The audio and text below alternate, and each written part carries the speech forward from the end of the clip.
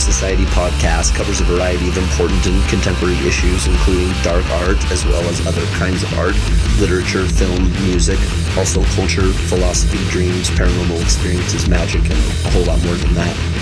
I'm Mike Carell, director of Chet's Art. I Like to Paint Monsters, and you are listening to the Dark Art Society podcast, hosted by renowned artist Chet's Art.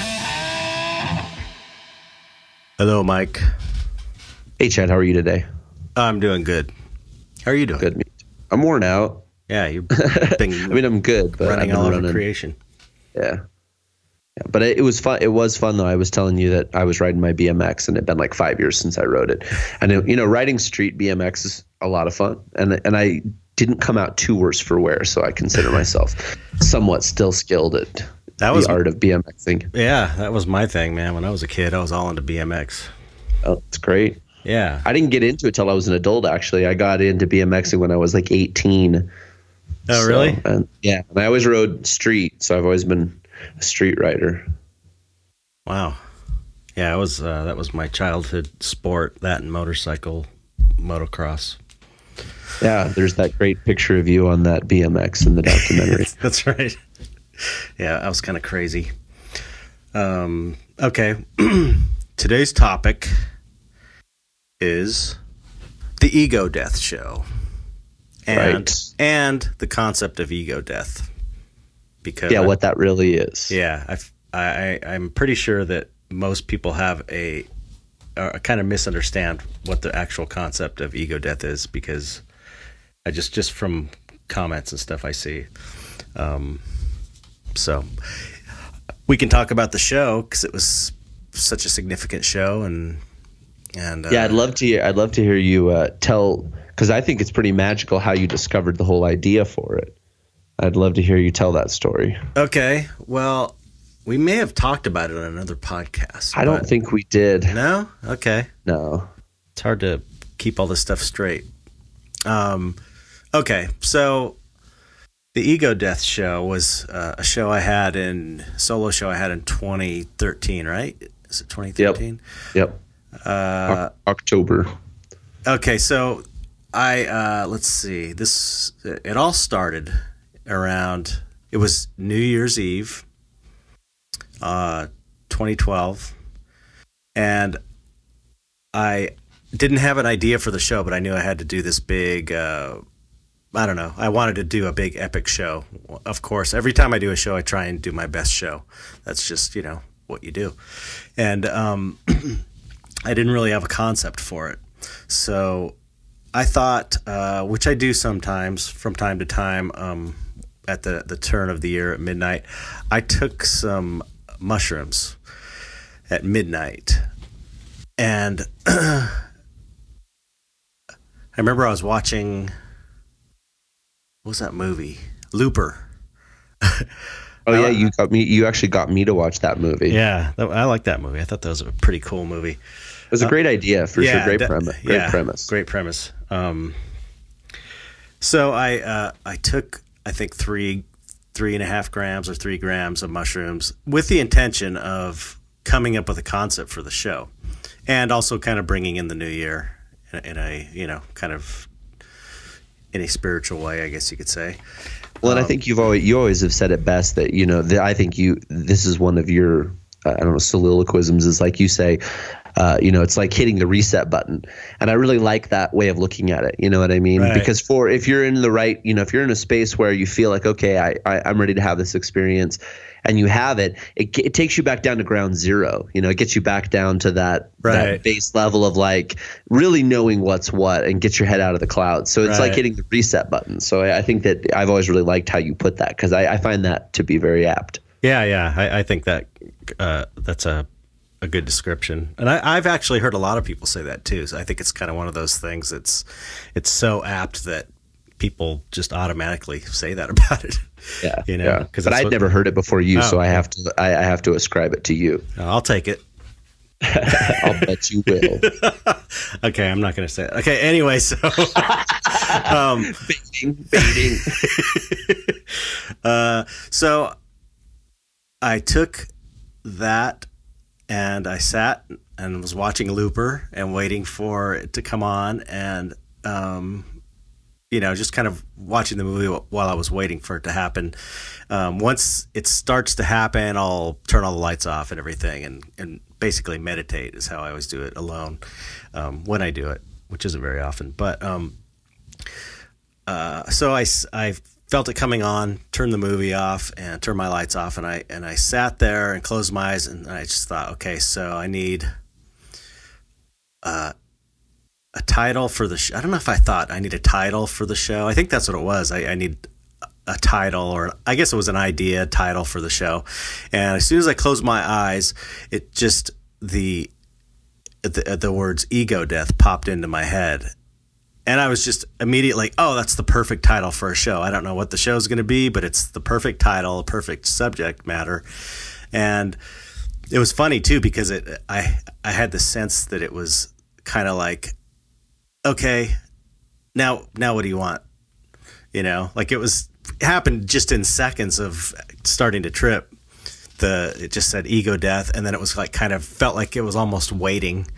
Okay, you came here, now what else do you want? Like it was so like just whatever, just like effortless, just the whatever the mushroom spirit just tossed it out there, the perfect idea. And it's like, all right, what else? And then that was kind of like it for the rest of the night. It was just, that was the big idea, and I just kind of piddled around for the rest of the night. So anyway, I started off with the title, and as time went on, I knew that was going to be the title. Then time went on, and I didn't have a concept for the show, and or what the paintings were going to be or anything. And at some point, I started thinking it would be cool if if the show was created to be like a funeral for the ego. I guess maybe this is a good time to talk about at least a quick overview of the ego death, what ego death is. And we'll get into it more later, but the basic idea of ego death is when you, either through a psychedelic experience, or it can happen from an extremely traumatic experience or shock almost, or through meditation, intense meditation, where it's an experience where you kind of you disassociate from your ego. You kind of disconnect from your ego, or transcend your ego. It's basically the nutshell version is your ego is who you think you are. It's who Mike Carell, the writer, is your ego, but your real self is God, basically, in my belief, and I think probably your beliefs too. Your higher self versus your lower self almost. And so, so I thought, okay, I knew the concept. I'd experienced things like that before. I've had experiences like that before. And so I thought, well, it'd be cool to have the show be like a funeral for the ego, like almost like a metaphor, symbolically, a symbolic funeral for the ego. And of course that was like, oh, that's it. And then the paintings would be representations of the ego, I thought, which this show really kind of crystallized my whole mission statement for my artwork and what I had been doing up to that point, really, as painting. Yeah, it's like it was revealed to you, like, right. Finally you were like, oh, that's what I've been doing all along. Yeah, these are representations of the ego. That's what these monsters are. And so I was thinking, okay, do a funeral and make the gallery up like a funeral home inside, and the paintings on the wall would be representations of the ego, but they would be kind of decor for the funeral home in a way, so it looked like you're at a funeral. And I thought that my character Black Magic always, even before I had this concept for the show, he seemed like the ego to me, like a representation of the ego, where he looks dangerous and creepy and scary, but he also has this, like, to me, he has this kind of scared vibe to him, like he's holding onto his gun and he's kind of nervous and scared. That's how it looks to me. But he's also menacing, you know? I've heard someone describe him, I don't remember who it was, as almost being Mickey Mouse like because of the, you know, the way the eyes are. yeah. They're like, you know, boing, you know, and then like, and I thought that was an interesting way of looking at it. I never thought of it that way myself, but you know, and so that kind of ties into, for me anyway, you saying that it has that surprised look. But anyway, I agree. I think that he is representational in a very, you know, obvious way to what we might consider the ego to be. Right. You know? It's protecting itself as best as it can with its defense mechanisms because it's so terrified and anxious, you know, of losing control, basically. Yeah, right, you know? right. But then at the same time, it's terrifying because it does all these things, this onslaught to try to, you know, keep you in line, basically, and get what it wants from you. Yeah, stay in control. Yep. And, you know, that's a good representation of the ego. So I thought, you know, we could have a coffin, make a black magic dummy like he's in the coffin, and then have a funeral, like a mock funeral. And then I had the idea to have Rick Gallagher play the Undertaker, and he could read the eulogy. That I wrote a eulogy for the ego, and or for black magic, for the ego really. And we had the Weeping Widow, which is like black magic's widow, that was just crying, and she never said anything. She's dressed up in really cool costumes we had made, and we did a funeral procession. But then that's what started the. Do you remember how the Kickstarter happened around that? Because at some point, I think I figured the only way I could do this is to raise a bunch of money to do it. Yeah, well, I you know, I guess it would have been the Paradise Artist Retreat 2013 when we were filming for Chet's Art, I Like to Paint Monsters, the documentary. That was the first I heard from you about it, where you actually sat down and like said a few things to the camera about the whole idea of ego death.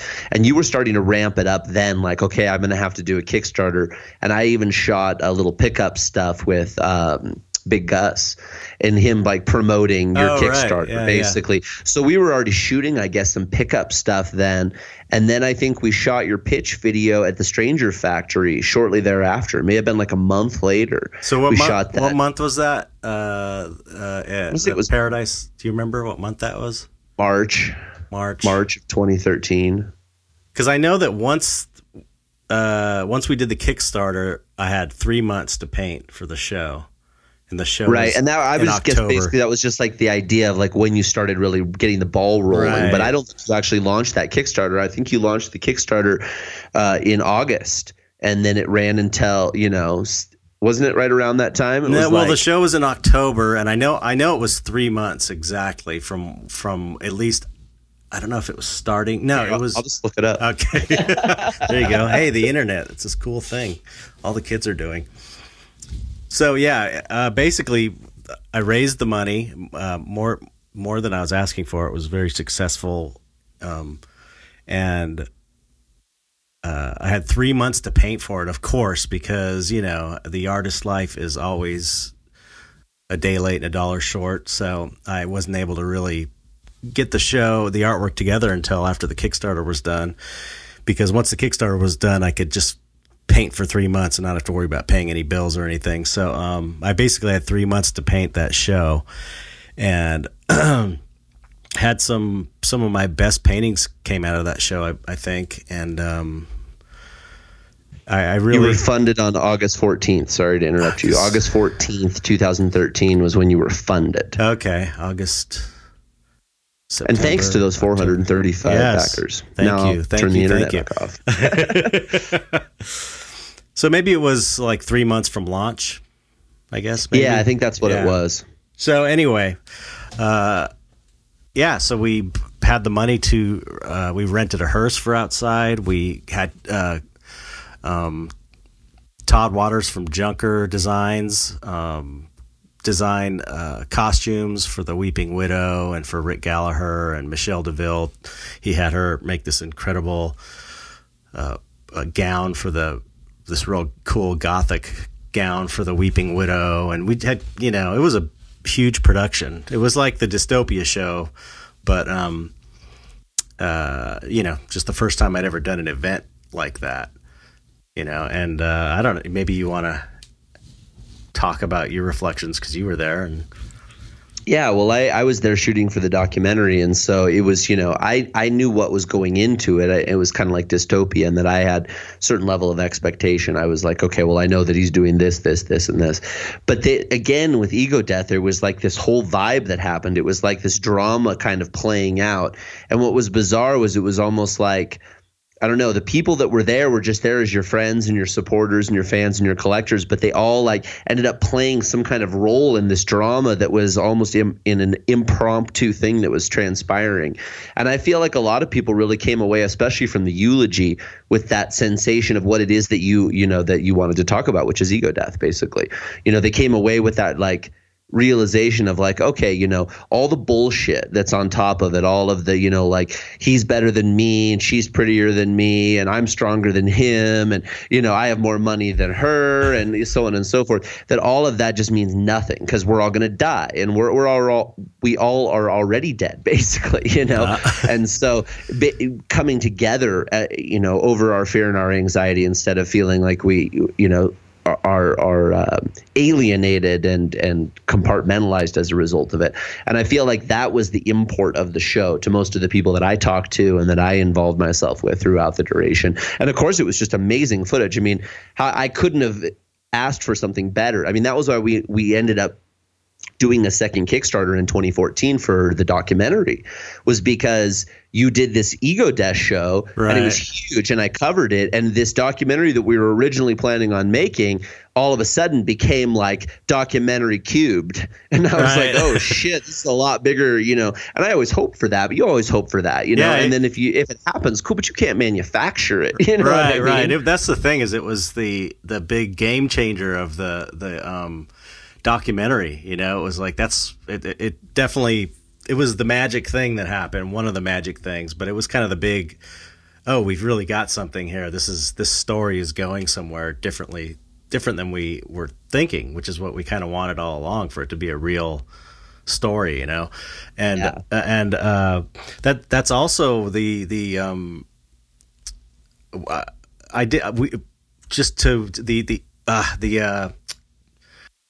Rorian, who sat in front of the painting. That whole scenario. Yeah, we talked about this in like the paranormal episode, I think. That happened. I actually had the opportunity to have like a pre-opening at Barnsdall Art Park in Los Angeles at this museum, and that was like the Ego Death show without all the coffin and all that stuff. And that's when the thing with Rory and the guy who came up and sat down because he had to charge his phone, but he happened to have a black cape and the hood and looked like the Ego Death painting, which is the main painting from the show. And he was sitting directly across from it in the same position as the character on the painting, but was oblivious to the fact that he was oriented in such a manner, effectively, just as we were all standing around him like, is this real? Is he doing this on purpose? Is this like, what's going on here? Which was just like the painting, because all the monsters in the background of the painting are looking at the death figure going like, what the hell's going on? Yeah, it was like a mirror basically there. The thing manifesting itself physically, but in a fashion that's completely chaotic. I mean, there's no way that you could have facilitated or manufactured that. It was only something that could have occurred serendipitously, and that was the beauty of it. That was the magic of it. That was the synchronicity of it. Yeah. So it was a magically charged show, like a really inspired idea, and it's a shame in a way that if you think of relatively so few people saw it, even though the show was packed. I mean, there was a lot of people at the show. It was really huge. It was like conjoined amount of people, at Ego Death. It was pretty impressive. It was crazy. But still, the show I thought was so cool. I wished more people were able to experience it, just it's always like that with art shows, because, even when you have a huge crowd, you're only barely anybody's getting to experience it in person. But I guess that's what makes it special for the people that were there. It makes it that much more special for everybody who actually was there and supporting it, so that's probably better that way. But we were able to capture it on film, which was amazing, Yeah, and that's the thing again, like that's for me, I'm just at this thing like, dude, I can't turn my camera wrong. I'm basically, like there's just no way to fail at covering this show. Yeah. And so then it got me really excited because then I had all this amazing footage. I mean, I already had a bunch of good stuff, but I had that was the nut, I was like, wow, okay. Yeah. It was really incredible. But yeah, we asked people to dress up as well. Like they're, kind of like goth funeral goers or just wearing black. Basically, either dress like you're going to a funeral or dress kind of, creepy and weird. And a lot of people dressed up, which really added to it, And steampunky. There were some steampunky looking folks there. We did it when we started it. I dressed. It's funny too because this all happened in 3 months, including painting and sculpting the frame corners and having Grant Standard cast the frame corners in bronze. Shipping and them. Soft Spot. Yeah, it's Soft Spot. And it was a huge production. So a lot of the stuff was left to the last minute just because it had to be. And one of the things was, how am I going to go? How am I going to be dressed? I didn't want to, it didn't seem right to wear a suit or I don't know. I didn't want to be, I don't know. I just didn't want to be like the center of attention. I wanted Rick Gallagher to be the center of attention as the Undertaker, and really the black magic in the coffin is kind of the central focus of the thing.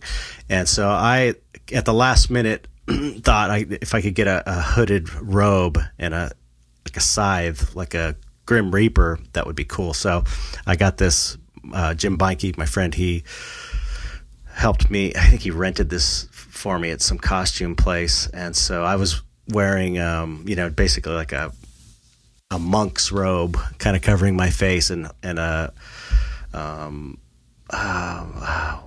who was it? Someone got me the scythe. I think it was Matt, what's his name, the sculptor, Matt Levin.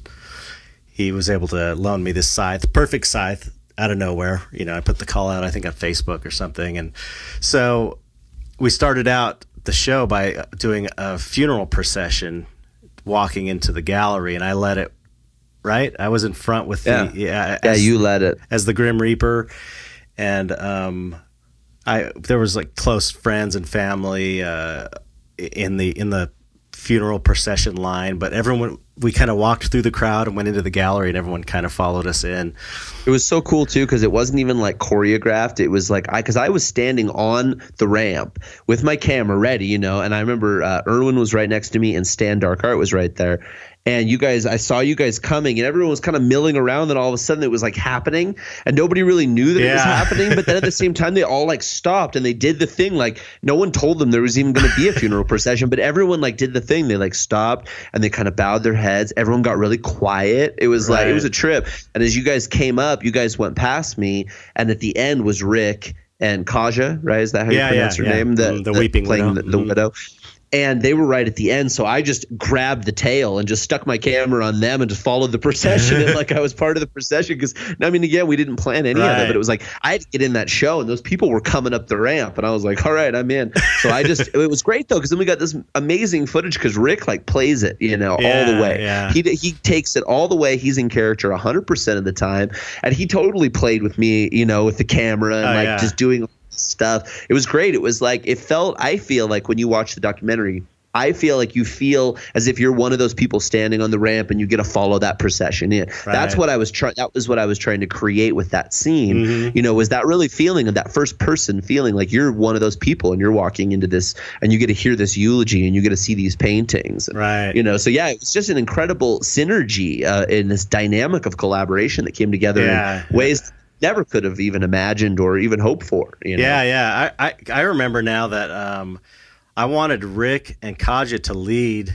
the Undertaker and the Weeping Widow to lead the procession, but they got stuck in the gallery because there were so many people or something, or they got stuck outside and I couldn't find them. So it was a totally impromptu thing. Like, okay, I'll lead it as the Grim Reaper, and we just let it in, and then they ended up somehow being at the back of the line, and it worked perfectly. It just ended up working so perfectly. And the concept that of Rick Gallagher as the Undertaker, I thought was really cool and fun. I wanted him to be like a horror host from those TV shows I grew up on, where they would play the Saturday afternoon or Saturday night horror film, usually on a local TV station, and hosted by a cool horror host. Like there was a guy Seymour, I think, in the '60s, and there's every city had their horror host in the '60s and '70s, and even in the '80s. Like Elvira was kind of like the first mainstream. Well, no, the first big one was what's her name? Vampira. She was like the first horror host, I think, it was all around that same time. Maybe she wasn't the first, but I think she was definitely the biggest one until Elvira came along. But my guy was Grimley. Wait, is it Grimsley or Grimley? Fright Night with Grimley. I think it was Grimley. And he was fucking great. He was the coolest host, and it's really hard to find any footage of him. It was on Channel 9, which was a local station, and he was really funny and weird. It was very surreal and really well done. And so he was kind of my inspiration because he was my horror host and I was growing up. And if anybody in the LA area knows Grimley or Grimsley, I can't remember if it's had an S in there or not, let me know, because I'm fascinated. Any info on that dude, I would love to have. I actually found him on Facebook. He does have a Facebook page, and I contacted him. He lives in Florida now. He's probably really old, and he sent me a DVD of some clips, which is really super cool. But anyway, that's beside the point. So we had the Undertaker, and then we had the Weeping Widow, which is Black Magic's widow for the show, and she was dressed all in this, like I said, this cool kind of gothic gown. It's really amazing headpiece, and there was teeth, and that was so cool, man. They had like teeth sewn all up and down. It was almost like on the seams. Like it would go up the seam of the front. There'd be all these teeth sewn on it, like molars with the roots and shit. It was great. And little zombie heads that I had sculpted, sewn into it. And wasn't there like those old photos of portrait photos that you can get like at thrift stores, real those photos, like black and white ones, like all vintage style. Yeah. They were like sticking in her in the dress part. It was really, really well done. Really amazing job. And she was directed to not speak to anybody. She would only be crying the whole time, and so she couldn't talk. So she would just be weeping the whole time. And then we gave her some teeth, so she would go, and every once in a while she would go up to someone and just give them a tooth. I got one of those teeth. Really? Do you still have it? Yeah. Oh yeah. Oh, that's cool. That'll be a collector's item someday. It's already a collector's item. So that was basically the show, and it was really, it was, even with Dystopia now, that show it was hard to. I almost feel like the Ego Death show was even better than the Dystopia show in a way, even though it wasn't. I don't think it was produced better, because Dystopia was more, it was huge. more aggrandized, way more produced for sure. But I guess I have a soft spot for Ego Death, since it was the first show I did. I thought the concept was really strong too.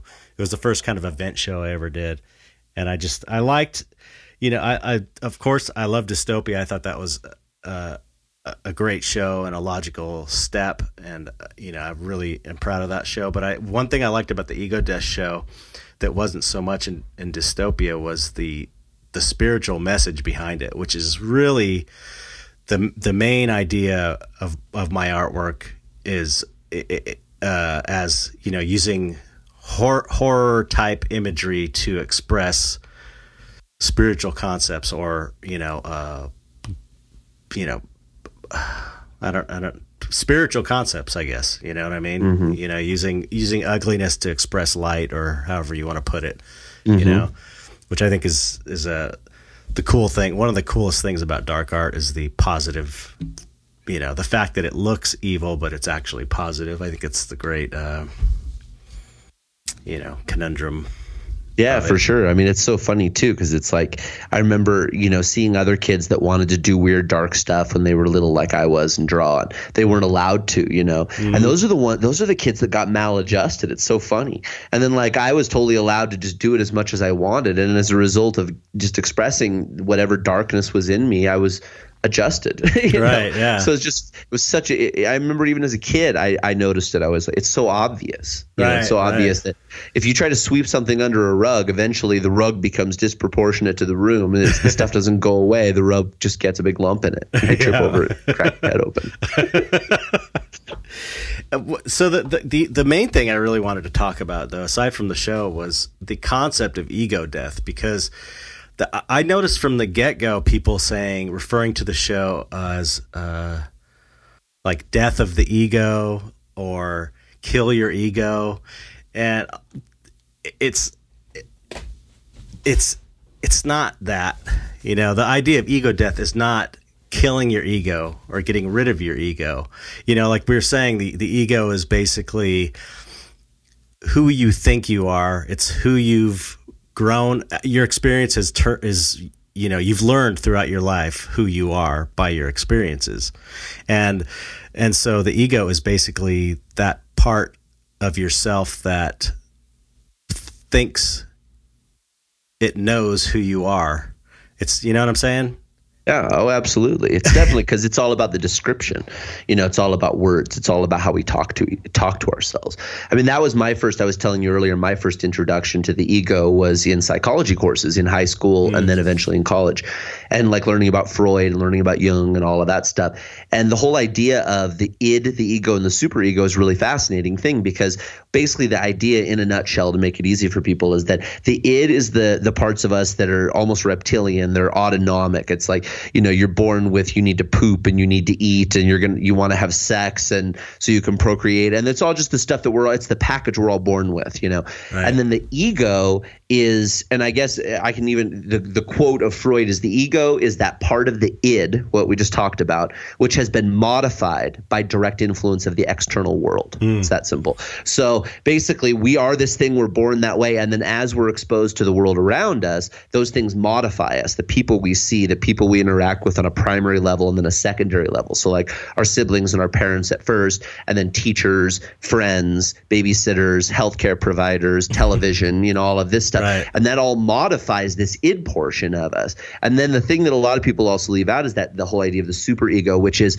the moralistic values that we learn as we're our id is exposed to this externalization. So there's that part of us that's like, okay, even though I really want that candy bar that guy's eating, I'm not going to punch him in the face and take it from him, because it's not acceptable to do that. I know it's not acceptable, not just because I've been told it, but I have adapted to the realization that if someone did that to me, that would suck. Right. And so I shouldn't do that to him. That's the superego, right? And so in many ways, the ego, that's us. That's us stuck right in the middle, stuck in the middle with you, right? So you could be really base or you can be really high. But so again, you'll never kill the ego. It is part of the construct that is what we are, having this human experience. So you definitely can't kill it. Right. But you can ascend to a deeper place of superego, you know what I mean? Well, as opposed to I would say that the idea of ego death would be to transcend the ego. Like the ego is it's like you were saying, it's what you think you are because of your experience. It's it's not necessarily just negative things either. It could be, things that you would judge as positive as well. It's what you learn. Sure. It's the illusion of your true self. It's like the illusory real world version of your true self. And your true self, I believe, and I think you believe, is, God. It's this higher thing that doesn't really have anything to do with the ego or the superego or the id. It's like, so the idea of ego death is to transcend it. So it's not like you can kill the ego. You can't get rid of that thing. Like you're saying, it's part of who we are as human beings. I like to think of it as an installation. I've always thought of it as it's like something that was installed in our brain as we develop for the first, 15 years of our life. And it's a little installation. It's like a box that's sitting in there. And you can go in there and change the wiring. That's the thing. That's the task. That's the goal. That's the work. For me, that's what I think about ego death. When I think about it, I'm like, I'm going to go in there and tinker with that installation and make it do what I want it to do. And instead of having it do to me what it wants me to do, do, right? Because again, it's like it wants to be in control, right? It's terrified. It's afraid of losing control, as we talked about earlier. The black magic thing, that's what it's all about. Is it's a defense, it's a control installation. It's a defense mechanism to protect you, even to the point where it will destroy you potentially. You know what I mean? It will destroy you to protect itself. Sure. You know, but I think transcending it really means you can have, you know, these dark thoughts or feelings or whatever, but you have to just know that that is not who you really are.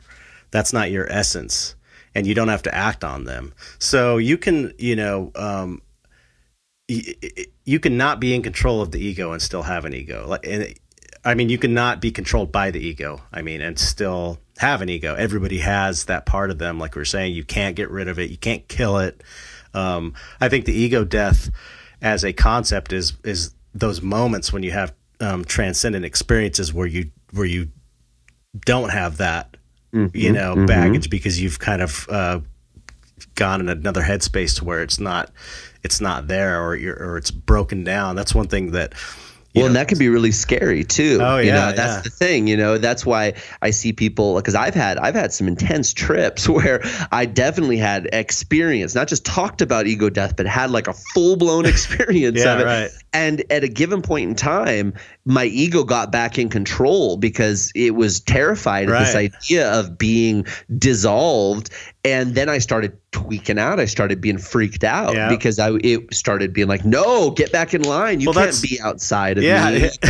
That's the whole, I mean, ultimately what psychedelics do is they break your ego down.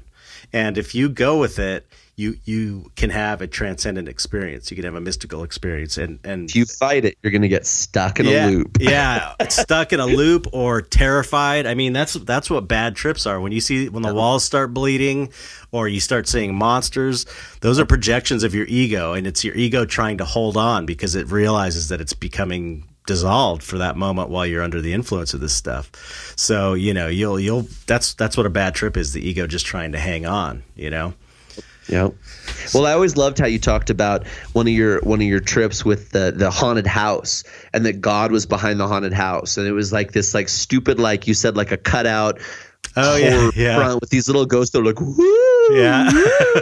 And they're like it was like you said, it was really when you told me about it, what I thought it was the movie Beetlejuice. Like I totally pictured one of those sets in Beetlejuice. Totally. And then you were like, God was behind that, and if you could just like not be afraid of this stupid little front, you could be with God. You know, I love that. It was like that. Those were demons. Demons were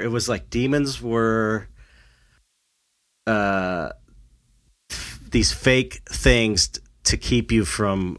They were like these puppets or something. You know, they're a construct to keep you from getting to God or whatever, or realizing your true self. And it was almost like I had this feeling like if you're too scared to deal with the demons, if you're too afraid to even try and go past the demons, then you're not ready to get to that place. Yeah, you wouldn't be able to handle it. They're like the gatekeepers, basically. Right. You know? If you don't know the riddle, you don't get to go across the bridge. Yeah. Because if you get across the bridge without knowing the riddle, you're really in trouble. Yeah, right. This was hard. Yeah, it's almost like, you know, you wonder if you know, when you get to that, have that transcendental experience, you know, that's the thing about psychedelics, is it's not all fun and games, and you know, take some psychedelics and you're gonna be healed, and you're gonna be expect some discomfort. In fact, well, you know, discomfort should be part of it. Not only that, but you know, psychedelics can have the opposite effect if you're not integrating your experience well or right. Sure. Because you can come back and you can be, you know, people, I see this a lot on some of these blogs, these, I don't know, more hippie kind of psychedelic blogs where people are totally in their egos because they think they've had the amazing experience, and I saw God. Yeah, and so I'm special. Yeah, I have more spiritual knowledge than you, and that's just as bad as being classic ego. Yeah, it's just as bad as being an asshole, a regular asshole. It's the same. It's the same thing. Yeah. It's the same thing. Or not, like you said, if you can't handle the emotional, spiritual impact of that experience, if you don't feel like you're able to do it, then don't do it. That's the worst time to do it, because it's really important that you feel like, oh yeah, all right, I'm ready for this. And also if things come up that are scary and uncomfortable, that I'm willing to address those. I mean, before I trip, I always say, all right, give me what you got. Because that's the thing is it's like it's going to. Right. And so I could fight if I want, but this is going to make it worse. So it's like, and if you have that feeling of openness, I mean, for me anyway, and I know in clinical studies this isn't true. In clinical studies, they say that a person's outlook going into the psychedelic experience has very little to do with the actual experience. But from my own personal experience, I find that for myself, my outlook going into it is huge. And if I feel open, I'm going to be able to receive. It's like a transmitter. And if I feel closed and contracted, then what's going to happen is I'm going to bump into shit instead of absorb shit. It's not doing the right. It's spiritual work. You can't fuck around with that. Power plants. Yeah. Well, the big study I know of actually doesn't say that. The big study is from the Mayo Clinic. And now they're doing a lot of studies, but there's that. You probably know more about it than I do. Yeah, Alex Gray turned me onto this study, and it's like I think the first legitimate peer-reviewed study of people having spiritual experiences or mystical experiences on mushrooms, and they said that I think it had a 70% success rate of having a spiritual experience, but you had to want the spiritual experience going into it. That was a factor, Well, that's great to hear. That's corroboration for me because I always thought that, and I was always kind of at odds with the fact that it seemed like what I was hearing didn't support it. But it's like, well, fuck it, we're all individuals. Maybe it's just different for me. Yeah, but he made the great point too. He's like, that's a much better success rate than any religion I know of. You know what I mean? And it's this, which really, another issue, a side issue, and for another podcast is we will do a whole topic on this, guys, don't worry. It really, I have to say though, it so pisses me off when people blow it off as not real, as not as natural as just getting it naturally through meditation or whatever, because it's got, there's so much prejudice even by the spiritual community or even by open-minded liberal people still think of it as all drugs are the same, which is the stupidest thing. It's when you stop and think about it, take your prejudice out of it. All drugs are not the same. Alcohol is not the same as aspirin. No. Heroin is not the same as mushrooms or weed. There's so much variation.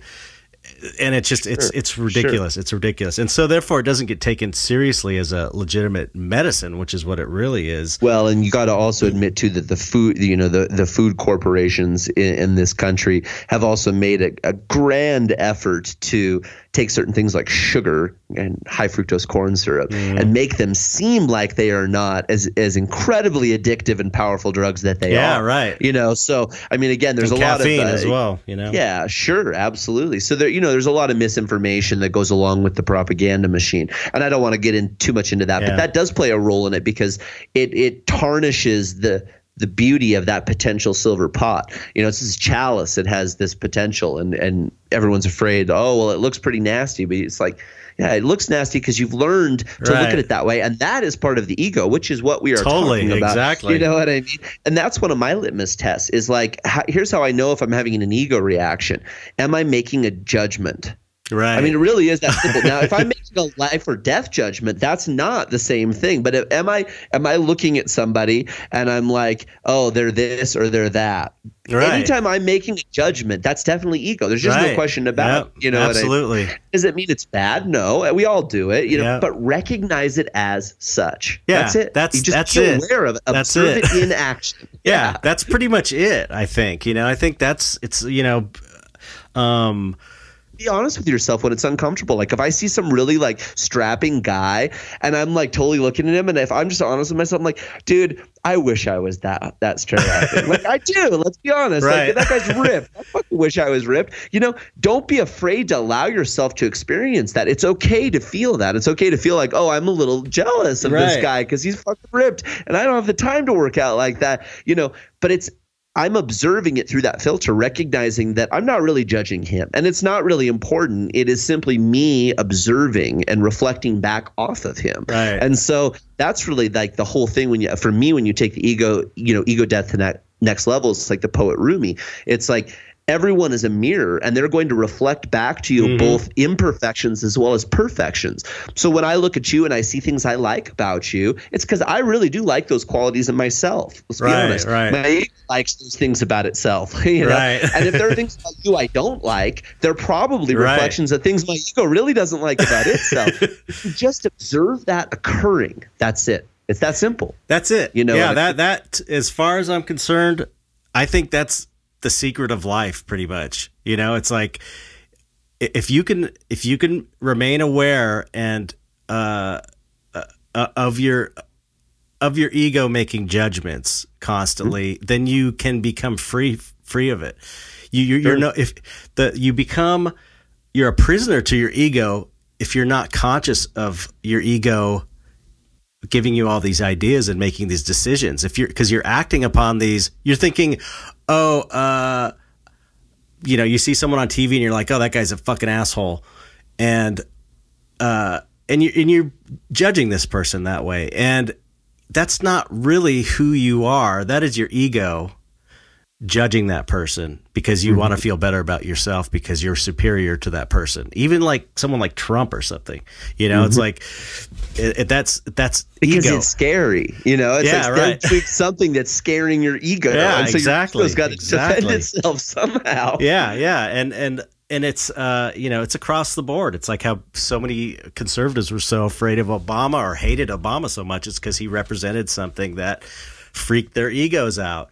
And so it's like their idea of who they are. Right. Yeah, exactly. Yeah. That guy like you're looking at Trump and you're like, this guy stands in the face of everything that I am. Right. Well, that's the ego saying that's everything you are. But is that really what you are? Right. And like, a great meditation guy, Jon Kabat-Zinn. I don't know if you ever read any of Jon Kabat-Zinn. It's Zinn. Middle name is, I think, Kabbat. Anyway, one of his meditations is you ask yourself, what am I really? Mm-hmm. And then you answer. You're going to come up with an answer right away. Well, I'm Mike. Right. Well, okay, but what am I really? Right. Okay, well, then you start. Well, I'm my job. I'm a filmmaker. I'm a writer. Like you said. Well, but what am I really? And then the next answer, of course. Well, I'm a human being. I am made of flesh and bone. But what am I really? Because I'm more than that. I have a personality. I have these thoughts and feelings I don't really understand. Yeah, consciousness. What am I really? And if you keep asking yourself that, it's the simplest little technique, but you ask yourself that over and over and over, that right there can create a temporary experience of ego death or a permanent experience of ego death. Because eventually what happens is you're going to come to the simple fact that none of the things that you've listed off are who you are. Right. And you've just basically wiped your ego right off the plate. What's left? It's naked. It makes you feel scared because the ego does defend you. We do protect ourselves with these titles and these things we tell ourselves about who we are, and what we're doing, where we're going, and where we've come from, and why we're here. All this nonsense. Yeah. And it's all an illusion. It really is all an illusion. It's like, and I was telling you about an experience I had recently where it was like, I had a moment where I realized that all these, everybody has horrible thoughts all the time and thoughts of judgment. I've been catching myself being so judgmental, just watching TV or movies or thinking that type of person's bad, that type of person's good. And it's total bullshit. Both of them are the ego making judgments to make itself feel secure that it's right. And I because of that, I really was feeling like, God, I'm such in the back of my mind, I'm such a scumbag, really. I'm such a piece of shit that I'm so judgmental. And I know where it comes from because it's like, from my family history, I could see exactly where it comes from. But I had a moment where I consciously suddenly became aware that that's not me. That really isn't me. That's my ego. I don't have to feel like guilty about that anymore, because it's not who I am. It's not me. It's my ego, and I have the choice to act on it or not. And I have the choice to be aware of it. And I think that's what, enlightenment. Not that I'm claiming to be enlightened, because I'm not. I mean, I'm just a person like everybody else. But I think that's really what enlightenment is being aware of the ego and making your own choice based on what you really want and not what your ego is telling you, and knowing the difference between your ego and your kind of true self, your true consciousness. Well, and again, the ego, it really operates with words. I mean, really, when you get down to, even you talk about like the Carlos Castaneda and stuff, which I've mentioned is an influence on me, but it was just another filter to look at it through. The idea of internal dialogue, and I just call it internal talk or internal chatter, but we all do it. And the thing is that as you become more aware of yourself doing it, it gets really uncomfortable, because you realize how much we're constantly talking to ourselves in our head. And it's like, it's maddening. And that is part of it's like being crazy. And it's like everybody's crazy.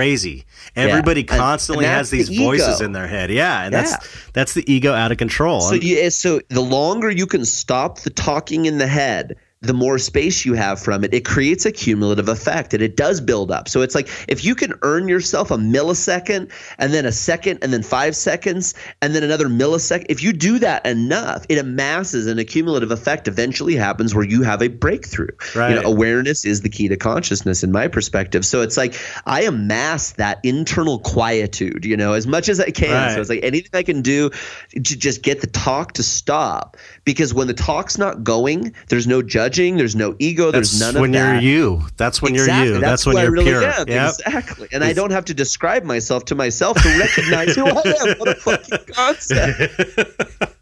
Yeah, and that's kind of the principle behind meditation, I think, is really quieting the mind to where you're not having all those voices in your head constantly. And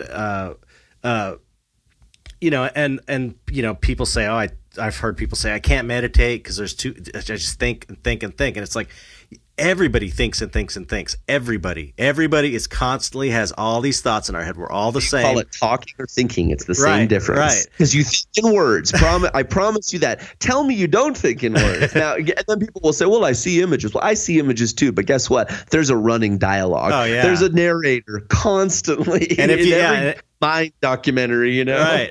And it's not that you have to push the thoughts away. It's that when you meditate and you quiet your mind, you just become aware of what the thoughts are, and you just kind of, instead of following them and going, okay, I just thought this, what does that mean, blah, blah, blah, or, you just go, oh, that's my ego, it's ego chatter, I'm just going to ignore it. I'm just going to let it go on its way, and it just kind of dissipates, and through meditation, you have, for me, when I started meditating, it was really hard. But after months of doing it, for the same time every day, like 15 minutes only a day, or 10 to 20 minutes a day at the same time, you notice that as you do it, there are longer spaces where you don't have the chatter. And then you keep building on that. And then when you have a moment where it's like you have 30 seconds of no chatter in your mind, it's really like significant and kind of amazing. That time stretches, and you realize that's one of the scary / really cool and awe-inspiring experiences of when you're in that space, is that time stretches out and seconds can become hours. Right. It's like dream time. It's wild, but you're awake, and it's such an incredible feeling of limitlessness. Wow, I had it all wrong, man. Right. Watching the clocks all the time and shit. How much goes into this millisecond? Right.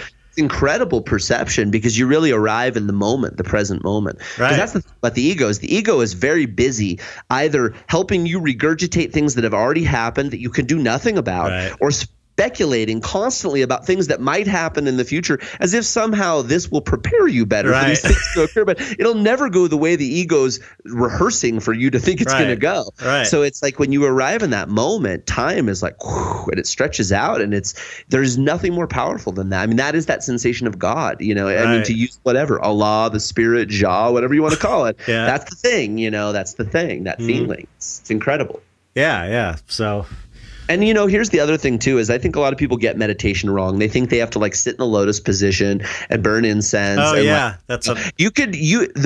meditation can be anything, because what we just explained for ourselves, at least, and from what we've observed in the world, is that it's shutting down that internal dialogue. So whatever you can do, even if you have to trick yourself, like I have this technique I do that I call the 180-degree view, and it's real simple because you could do it walking, you can do it driving. Because people always say, "Oh, well, I don't have time to meditate." It's like, oh, tell me you don't have time to meditate. I live a busy life. You got time to have your mind chattering a million miles a minute constantly every waking moment, but you don't have time to meditate. Yeah. So learn that, like I just did this thing where I was like, okay, I'm going to see everything in front of me from my left periphery to my right periphery, everything all the way from one periphery to the other in front of me simultaneously as a wash of information, as opposed to flicking my eyes around and then amassing all of those details in my head to create a full picture.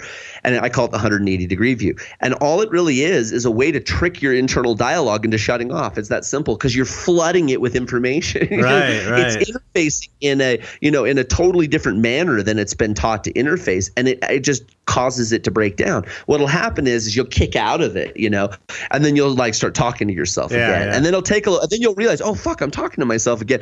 Better do the 180-degree thing, and so it's like I learned that many years ago, but I don't have to use it nearly as much now. But I guess it's just another way to realize that meditation, to get to this ego death thing, could be anything. It's whatever works for you. It doesn't matter if it's elaborate or not. It doesn't matter if it's mundane. It's just to get you to that space to have that experience. Yeah, there's different types of Zen meditation, like walking Zen, where you sitting Zen, lying Zen, walking Zen.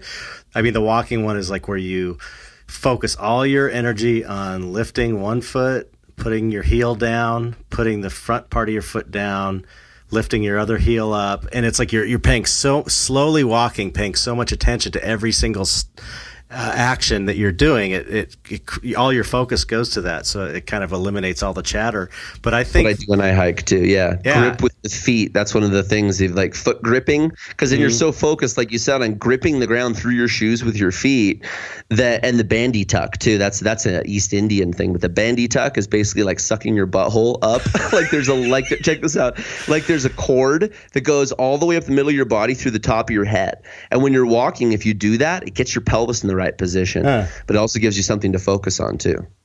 Yeah, the thing I was raising my finger because I don't want to forget this, because I keep forgetting it, was I think that as artists, and I think a lot of people that listen to the show are artists or creative people in some way. Everybody's creative, really, but when we create art, I think we get in that meditative state, especially when we're in the zone. That's the same thing as meditation. Yes, absolutely. So that is my preferred form of meditation is painting. Yeah, you meditate as much as you can, aka painting. Right. No, it's true. I'm glad you brought that up, because that's why I do it. Because when I really get into my art, and that's why I think you like the whole thing of like, oh, what did I love the most as a kid? Because there was no other thought. It's like you just could be timelessly with this piece of art, and nothing else in the world could exist except for just you and that experience right there. Right. It's so pure and it's so now, Right. Yeah. Yeah, so there's many different ways of eliminating that chatter, but that's that is just a piece of the puzzle, I think. Sure. To not have your mind be going in complete chaos, like sure. The big thing is really the awareness. It's so simple too. It's like just having the awareness and just watch it happen. Yeah, and watch it happen and go, oh, that's my ego. Oh, that's my ego. And that's the beginning of, not being controlled by your ego, because, like I was saying before, when you're not conscious of your ego, you're just constantly thinking, that's me, thinking, you're just constantly reacting based on, like if you your ego, you might go out and buy a emotions. really fancy car and think that really you want that car. Like you would be convinced, absolutely, without a doubt, that is the car of your dreams. Mm-hmm. But if you were actually in a place where you weren't being run by your ego, if you realized, then you might actually buy a completely different car. You know what I mean? Because the ego is the one that has you convinced you think you want it, and it is part of your mind. And so it's hard to argue with yourself, right? So again, like you said, if you watch it, it's almost like you're hunting it, like you're stalking it. You observe it and watch the way it works. Stake it out. check it out. Watch what it does. That's the other thing about the ego is that it's so smart. You'll never outsmart it. You'll never, outsmart it by going, okay, I'm going to do this if it does that, or I'm going to work this out verbally in my mind to, never. It's like it will always figure out. It's smarter than you. Your ego is smarter than you in that way, because that's what it is. What it is this kind of, it's this intelligence in a way that's just, knows every one of your little trigger points. It knows everything about you, every single thing that it knows, the things that you aren't. It knows more about you than you know about yourself. You're not. It knows. It's conscious of all the things you're not conscious of. So you can never beat it in that way. And the only way to beat it is to be aware of it. That's the power you have over it. And if you can be aware of it, you can not let it control you. You can make your own decisions based on who you really are and what you really want.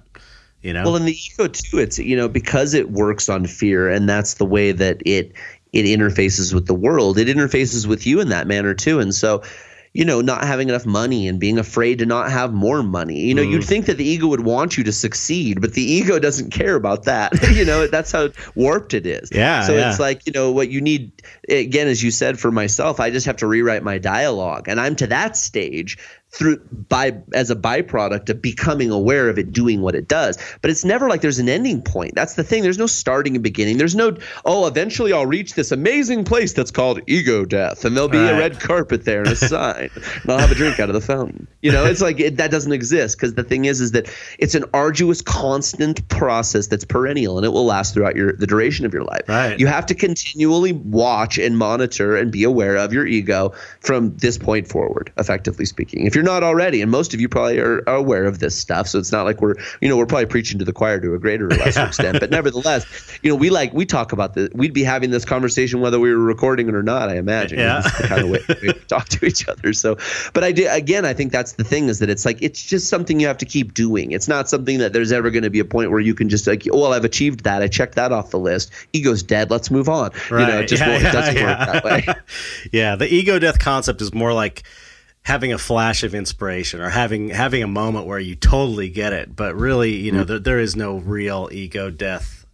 It's basically, it's that moment where you realize that you are not your ego. I'm not Chet, the artist, the guy who paints, who has a podcast. That's not really my essence. That is my vehicle in this world, Sure, and that's a good way to put it too. And so it's yeah.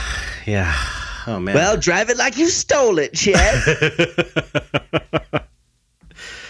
So I don't know. We're at like an hour right now, and I feel pretty comfortable having covered everything. I can't think of anything else. I feel like I've kind of hit all the points I wanted to hit. What about you? I could go on and on anything, because I just am a talker, Yeah. So what I find is that this is one of the reasons why I like to verbalize, is when I talk to other people, that's not my ego doing what it does. Now, that may not be true for everybody, but for me as an individual, when I'm speaking with someone, I work very hard to be present and really available and with them, and I think it's reciprocated. And so I don't know what I'm going to say next. That's all happening instantaneously as the conversation. Well, it's very fresh. It's very like now. Yeah. And that just gets me out of my ego. And so I love having conversation because of that factor. Well, that's someone who can actually play the ball, play the game and hit the ball back and forth, Right. Well, that's everybody's had a great conversation where they were engrossed in a conversation for a couple hours over dinner or something, to where everything's just flowing. That's it. It's not your bullshit. That's not thinking, oh, what should I say next to get this effect, or manipulating the situation so that I can get what I want. That's just pure, consciousness expressing itself, and that's what enlightenment is all about, really. I think is expressing, living an authentic life and expressing who you really are in your actions, and not being controlled, And I will add this one thing. Well, I had two things. I've been reading a lot of the Martin Ball stuff that I want you to check out. This book, Being Human, that's really amazing. They should pay for me to go to that thing with you on the 25th or whatever. That's like 5 days from now. It's free. It's his psychedelic conference he does every year in Ashland, Oregon. I know. I want you to pay for me to get to Ashland. I want you to pay for me to stay somewhere in Ashland. I know none of this is possible. Don't get me wrong.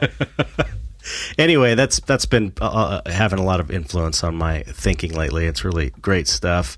But if you look at the world today and how fucked up everything, it really is basically, I think it's clear that it is a world full of people who are dominated by their egos.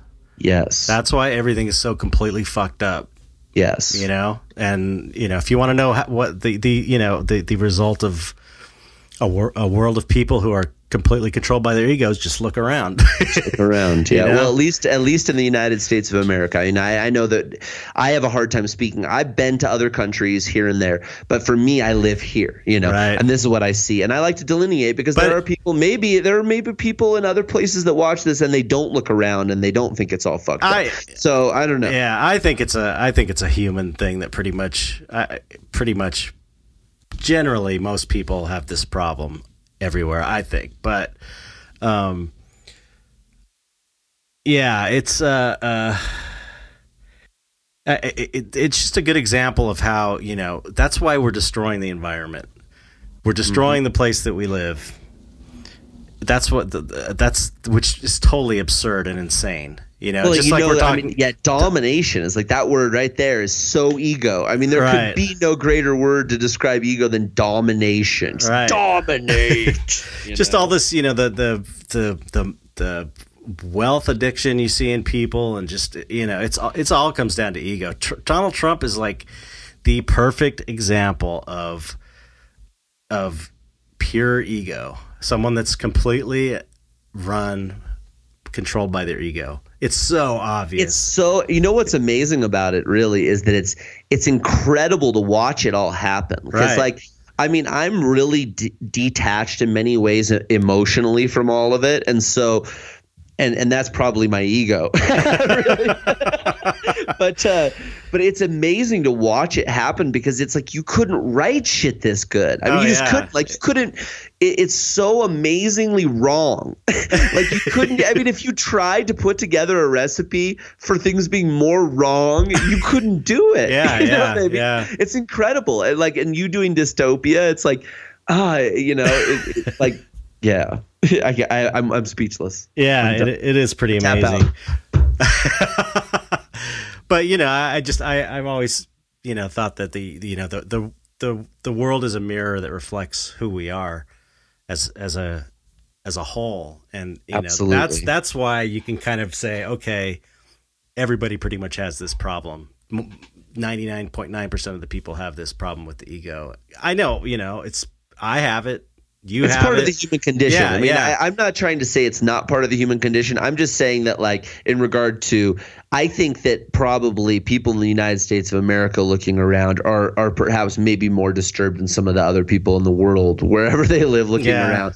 I didn't mean to say the ego isn't prevalent throughout all strata and society. Well, and that's the thing.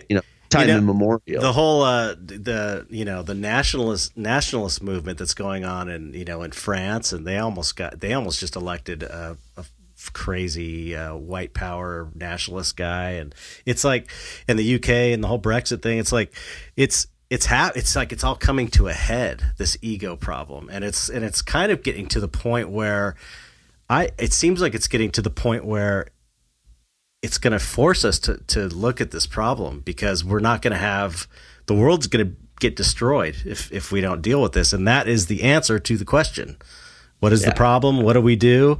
It all comes down to each individual taking responsibility for themselves and their egos and getting their shit together in that way and being aware of it. And I think that's kind of – I think everything would fall into place if that were to happen. And I think this – chaos that we're experiencing is really the result of of human history of ego domination, And it's, well, you know what's fascinating too is that every religion that we've ever known about basically is saying to do the same things that you and I've been talking about that we do in our lives, and they all are saying to do the same stuff. We're just repackaging this in a way that's more accessible and maybe more timely. Well, right? But I mean, all these religions, all the knowledges, all the ways, as it were, the quote ways, you know, they're all about the same thing, and it's all about what we're talking about. And so it's one thing to talk about it. It's another thing to actually let your ego take that and manipulate that in such a way as to then further dominate people with it, which is so completely wrong, so oxymoronic. It's disturbing. Yeah, you know? That's the thing about, you know, organized religions is that it becomes another control mechanism, or, you know, and it's, you know, just through the methodology and how it's taught and the hierarchy and this and that, it basically do it within yourself, right? I mean, that's the truth. That's what you're saying. It's like whether you're sitting in church with a group of people around you, or you're sitting at home or whatever, you have to do it inside of you. Yeah. You are the vessel. Right. It has to occur within you. Yep, absolutely. However you surround yourself, whatever ceremonies you need to go, whatever lengths and stents, you know. Well, that's the thing though. I agree. It's just that can also be a trap. It could be its own trap. Oh yeah, the ritual aspect of it, you know, it can work to heighten your senses and get you in that state, but it's also you can become attached to that. You know, sure, that's absolutely. It's all about. I agree with you 100%. Attachment, you know, ego gets attached. It's just like I was saying, people that have what Alan Watts called spiritual pride. You know, people that gain some enlightenment or have a mystical experience and then think they're better than everybody else and think they know everybody else. They get attached to that. They get attached to that idea of themselves as being an enlightened being, and that is just as bad as, you know, any bully asshole. It's the same mechanism at work. Sure. Ego, yeah. You know? Yeah. Well, and that's the same notion with the Castaneda stuff is like, you've got, you know, you can't be afraid because that'll get in your way if you get attached to your fear. If you can get past your fear, you might get to clarity. But if you get attached to your clarity, you're never going to make it to power. Right. And if you get to power, you might get attached to power. Most people do. And if you can get past power, you might actually get to death. And if you're attached to death, you're probably going to be done there too. So you got to not be attached to all those things. And I'll tell you that last one is, I imagine, a doozy. I have not yet to walk up to that, but you know, I'm stuck with clarity 90% of the time, like between fear and clarity. You know, I get past some of those fear stuff, and I get to this clarity stage. I don't know if I've ever gotten beyond there. Yeah. You know, nevertheless, it's like that's what you're talking about now. Is that, oh, well, if I do these things, then this outcome will happen. Right. And the thing is that if you always think you can follow the one recipe, well, what happens if you're missing one of the ingredients? All of a sudden, you don't have cake anymore. You have mush. That's gotta have a lot of tools on the old belt so you can get the right one out when you need it for the right moment. That's why I always believe in multidisciplinary, you know, religious perspective, philosophy and such, is to look at it from all the different angles, find the common denominator and focus on it because they're all saying the same fucking thing. Right. Well, I think we should end this here because I think this is a great episode and I don't want to screw it up. Yeah, let's not. we don't want our egos to get in the way of it. Yeah, right. That's my ego controlling this podcast. Oh, come on now. Your ego controls everything. Well, that was fun. I hope you guys enjoyed it. And also, I wanted to let you guys know that if you guys want to go onto the, you know, facebook.com/Dark Art Society and give us show ideas or post your artwork or anything, that's great. We encourage you to do it. I see people are liking other people's stuff that is just on the community page. So again, feel free to go over there, follow us, check it out, comment, give us some feedback, tell us topics that you'd like us to hear. And also, if you guys can try to hit us up on iTunes and review us, that would be great. It's going to help us stay in the charts. Yes. And check out Mike's Emails from Infinity podcast. He's got the second episode up and it's really cool. Thank you. And actually, it covers some of the things we've been talking about throughout this whole episode. Yeah. It's all related, man. Whoa. And check out chetzar.bigcartel.com if you feel like supporting the podcast. You got some spare change. You got $10, $20, and any little bit helps. Oh, and we're also on Google Play now. Oh, yeah. Of, what's the guy's name? I'm able to think of it right now. There's been a couple people asking about Google Play. So anyway, we're on Google Play. Chet and I tag teamed that, and there is a link. If you guys go to any of the pages where the information, the description for this podcast, for this episode is, it'll say find us on Google Play, and there's a link there. Cool. Well, thanks for chatting, Mike. Yeah, thank you. I appreciate it. Sorry for putting this one out so late. Oh, not a problem. It all works out like it always does. Certainly. All right, well, have a good one. Take care, ladies and gentlemen, and we will catch you next week. Bye-bye.